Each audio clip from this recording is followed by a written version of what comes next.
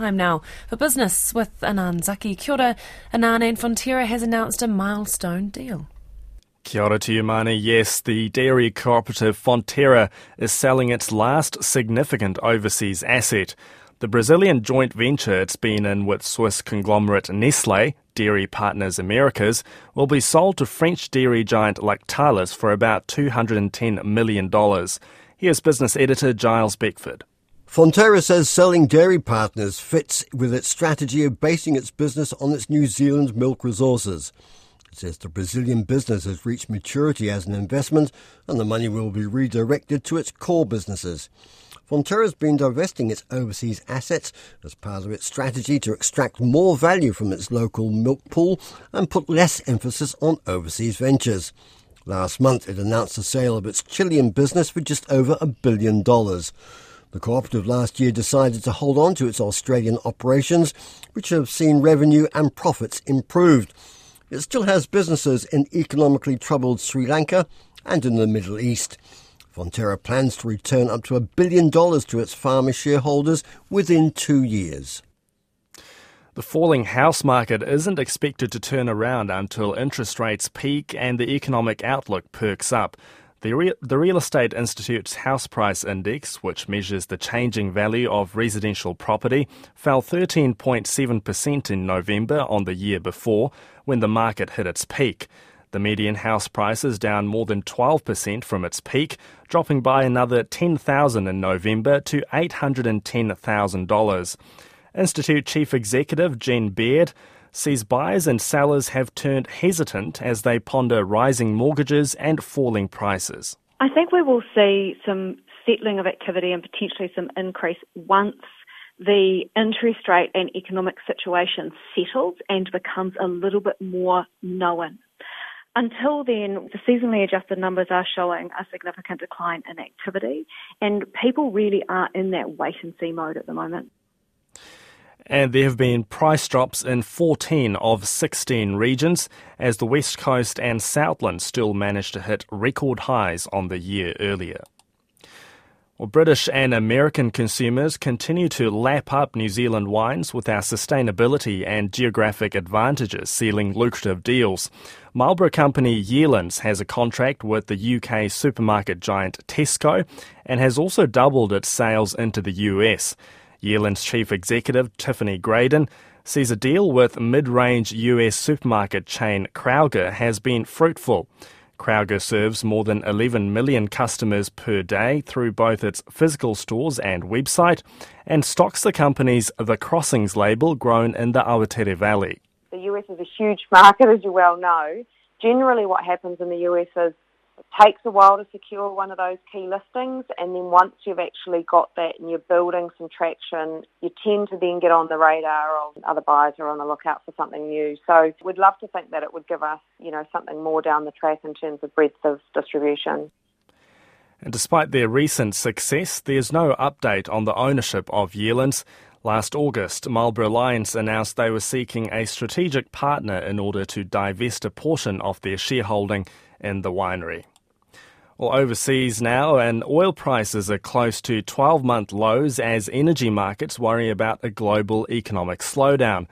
Prices surged to a high of nearly $140 a barrel early in the year as Russia's invasion of Ukraine led to a supply crisis and resulted in sanctions. But the global benchmark Brent crude hit 12-month lows this month, touching $75 a barrel. Stan Major of fund manager Hotchkiss & Wiley believes the fall is temporary. Demand is suppressed. It's 100-ish million barrels a day. That's similar to where it was in 2019. But the potential is that the world will demand 103, 104, 105 million barrels a day. And the issue is it is very difficult to see how we'll supply that. You mentioned Exxon. They came out with their capital expenditures. Chevron did the other day. These are companies that are spending, in the case of Exxon, $25 billion next year, roughly. Chevron is somewhere around 15-ish billion. Those companies used to spend in 2013, 2014 in a smaller market over $30 billion a year. That's Stan Major of Hotchkiss & Wiley. Well, now time for an update from the markets, and we're joined by Belinda Stanley of Craigs Investment Partners. Kia ora to you, Belinda. Kia ora, Anand. Well, I saw it was looking a little bit positive earlier. How's the New Zealand market looking today? Yes, we're just holding on to some small gains there, really, after some positive leads offshore ahead of the inflation data and Federal Reserve decisions over the next couple of days. So the NZX 50 is up 36 points, 11,542. And just looking at some of our leading stocks in the market, Auckland Airport's up 10 cents at $8.10. We've got A2 Milk just down 1 at 7.01. Contact Energy, they're up 3 at 7.69.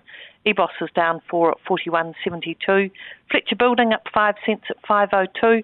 Fisher & Paykel Healthcare down 7 at 22.41.